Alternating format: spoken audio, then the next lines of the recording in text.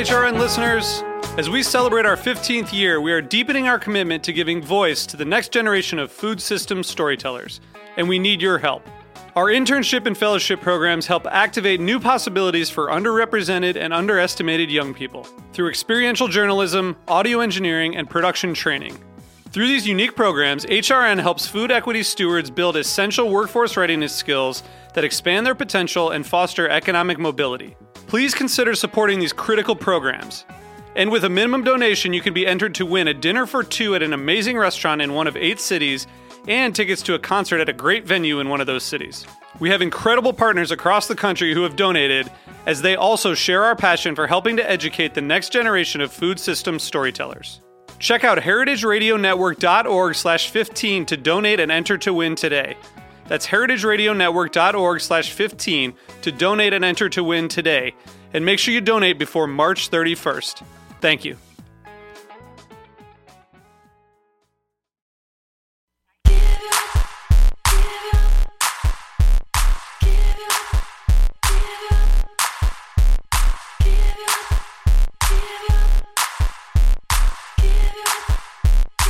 Take the hit again.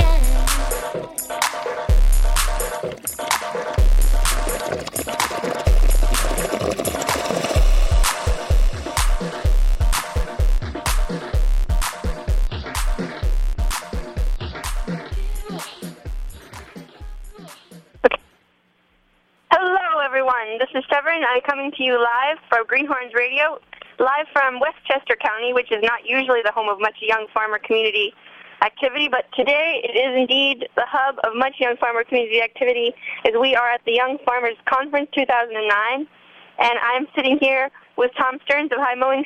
Tom and I were just on a panel together. Tom, hello. Hey, Sev. How are you doing today, Tom? I'm doing well. I'm well fed and excited about all these young upstarts and their farming dreams. How long ago was it that you were a farming upstart, as you call us? I am still, I think. I'm 34 and started farming when I was 19. So, I don't know. So you're technically, according to the USDA, it has to be less than 10 years to qualify as a beginning farmer. I guess I'm not exactly a beginning farmer anymore then. You've begun. I've begun. So Tom and I were on a panel this morning talking about seeds, and he was talking more about seeds than I was. Tom started a company called Mowing Seeds out of Hardwick, Vermont. Tom, what's going on in Hardwick, Vermont? Come closer. So, Hardwick is north of Montpelier, about 30 minutes or so, so it's pretty far up and toward Canada. And for years, there's been all kinds of cool alternative agriculture going on there, as well as lots of more traditional dairy farming and logging and things like that. But in the last, over the last 30 years, it's been building and building. And in the last 5 or 10 especially, there's been a huge number of organic farms and a huge number of different collaborations happening among all of them, and really quite a diversity. So you've got dairy producers, meat producers of all kinds, us as a seed company, compost makers, all at a really good scale, and doing some very creative work with each other and teaming up to help rebuild the local food economy, create jobs and healthy food at the same time, and we've been having a great time. Isn't it cold in Vermont? I mean, how do you have all the energy to do this work in that cold climate? It is cold in Vermont in the wintertime, and then it's this summer was cold in Vermont too. Is there something about that cold climate that makes you guys particularly industrious, or could we replicate your model elsewhere? You can replicate it elsewhere, but I think that the low population in Vermont, the smallness of the communities, is something that helps. The town of Hardwick is about 3,000 people. All the little towns around it are like 500 or 1,000 people each. So we're talking about a pretty rural area, not a big city anywhere. In fact, Vermont doesn't really have any big cities. It just has Burlington, which is like 40,000 people or 50,000 people or something, and that's it. So I think what can be replicated is the value of collaborating with each other when you are kind of out there alone, working on your organic farm, working on your sustainable food or ag business or enterprise, and trying to figure out how to pull this stuff off. It's challenging. You need money, you need help, you need support, you need cheerleaders, and working together not only as peers but also to provide those specific kinds of support for each other is really important. So that's something I think we've learned and that others around the country, as they've learned about what's happening in our area, have picked up on. And indeed, young farmers all over the country are learning that we have to exhibit and celebrate self-interest rightly understood, which is one of the key insights that some of the early examiners of our democracy had, that we must not let special interests and self-interest get in the way of an authentic community process, an authentic community redevelopment initiative which is felt in the bones of different people and who act together to create something together that benefits all. And so it's that collaborative entrepreneurship that seems to characterize Hardwick and seems, in fact, to characterize much of the next generation ag entrepreneurship that we see unfurling itself all across this nation. What have been, Tom, some of the challenges as a business person working within a very idealistic framework? I think that many mission-based businesses, meaning those people who start businesses but have an environmental or social mission as a part of that, doing good in the world in one way or another, struggle a lot with figuring out when, like, do they need to be profitable as a business first, and then they start doing all the cool stuff that they believe in, versus doing all the cool stuff you believe in, but perhaps not keeping your focus enough on the bottom line so you don't make enough money, so you're always struggling or stressed out or risking burning yourself out or risking the business going out, which wouldn't be good for your mission either. I think, at least with High Mowing, it's helpful. So yeah, my seed company is called High Mowing, and it's helpful that our product helps us serve our mission, not just the extracurricular activities that we do.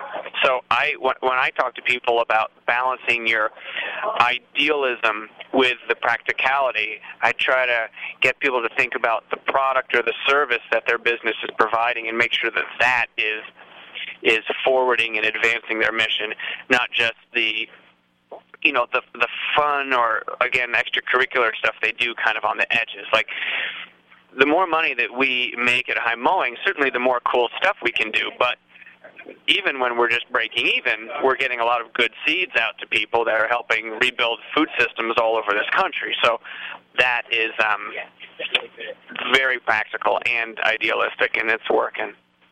Could you perhaps reflect on what the youngness of it is, what the young heart, the young muscles, that willingness to be a scrappy little sprinter in February and lay it all out on the line?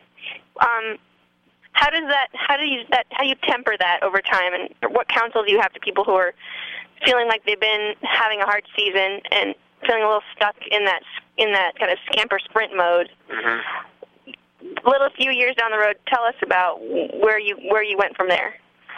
Well, one thing is that it's a new generation now, and people in their 20s and 30s, I think, don't have as many hang-ups about business being bad.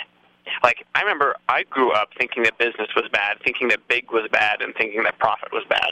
And it is indeed true that the profits from businesses have been used, from big businesses, have been used to perpetrate most of the damage across this whole planet, to the environment, to people, to communities, and that sort of thing. But a business is a wonderful tool also to advance good, positive social change and environmental cleanup and regeneration and those sort of things.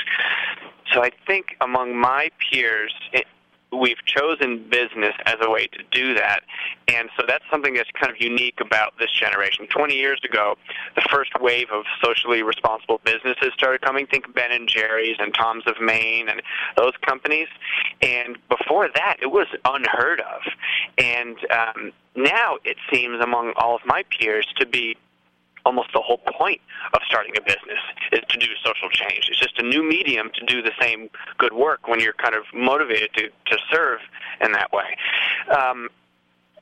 On the comment of the question about maintaining the high degree of energy required to get a new business or a farm or ag business off the ground and going, it's a lot of energy, and that is where I think it's key to have your peers with you and collaborators with you, and strategically thinking about how to collaborate with each other, because we can't do it alone, and we don't have to do it alone.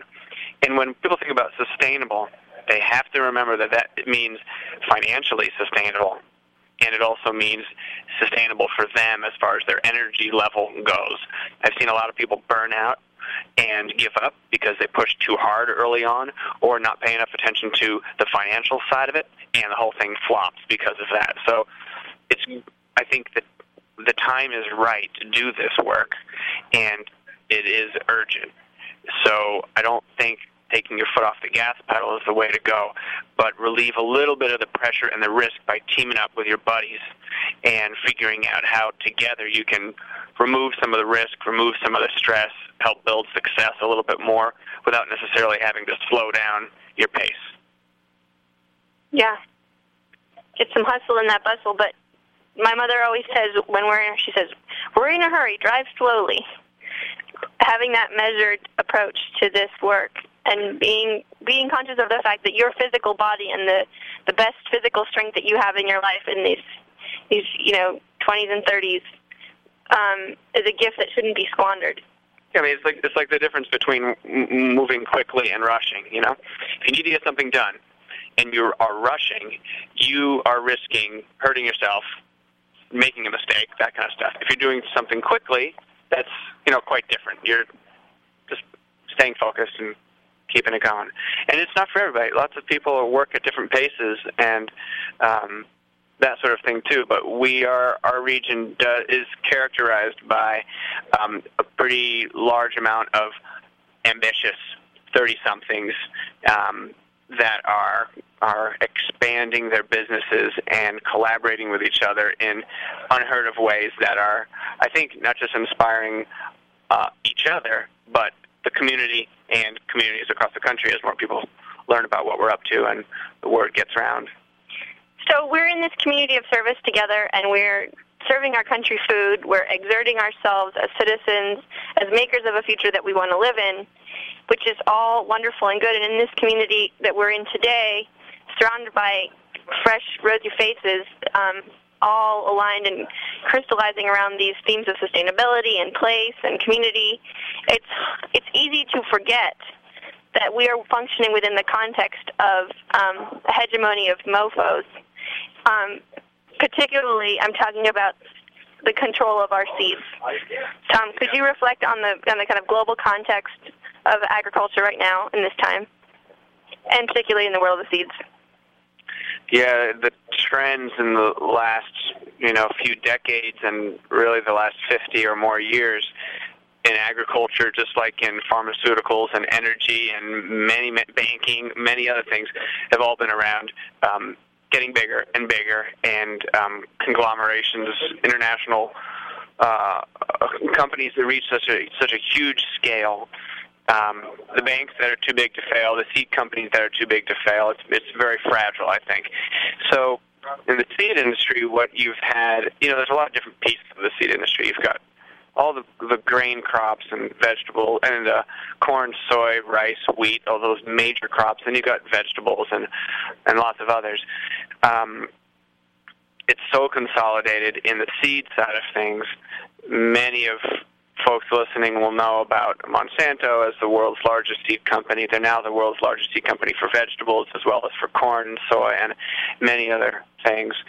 And it's a challenge to be a very large company and to have a heart and to simultaneously try to expand your business and increase return for your shareholders. It's a pretty tough model to actually heal the planet on, and many very, very large seed companies are struggling with that and trying to figure out how to reinvent themselves, and sometimes it's authentic and sometimes not. Our little seed company is sort of sneaking in around the edges where there are these niche casualties where as the bigger companies keep getting bigger and bigger, they forget about smaller markets, forget about certain regions, forget about certain types of farmers. And so the small, diversified organic vegetable farm growing vegetables and selling them to their community is not really a group that very many seed companies are paying attention to. And so we get to focus on that group, and I'm inspired every day by this cool community we get to serve, these people that are on the front lines of rebuilding this country's food system and fighting this good fight and doing this good work. One farm at a time, one business at a time, one heart at a time.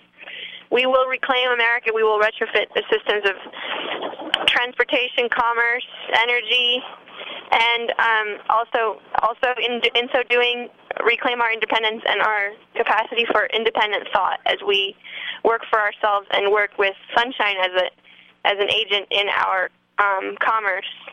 We become independent to a larger and larger degree and able to continue exerting ourselves and allowing this retooling of our economy and our built environment to continue.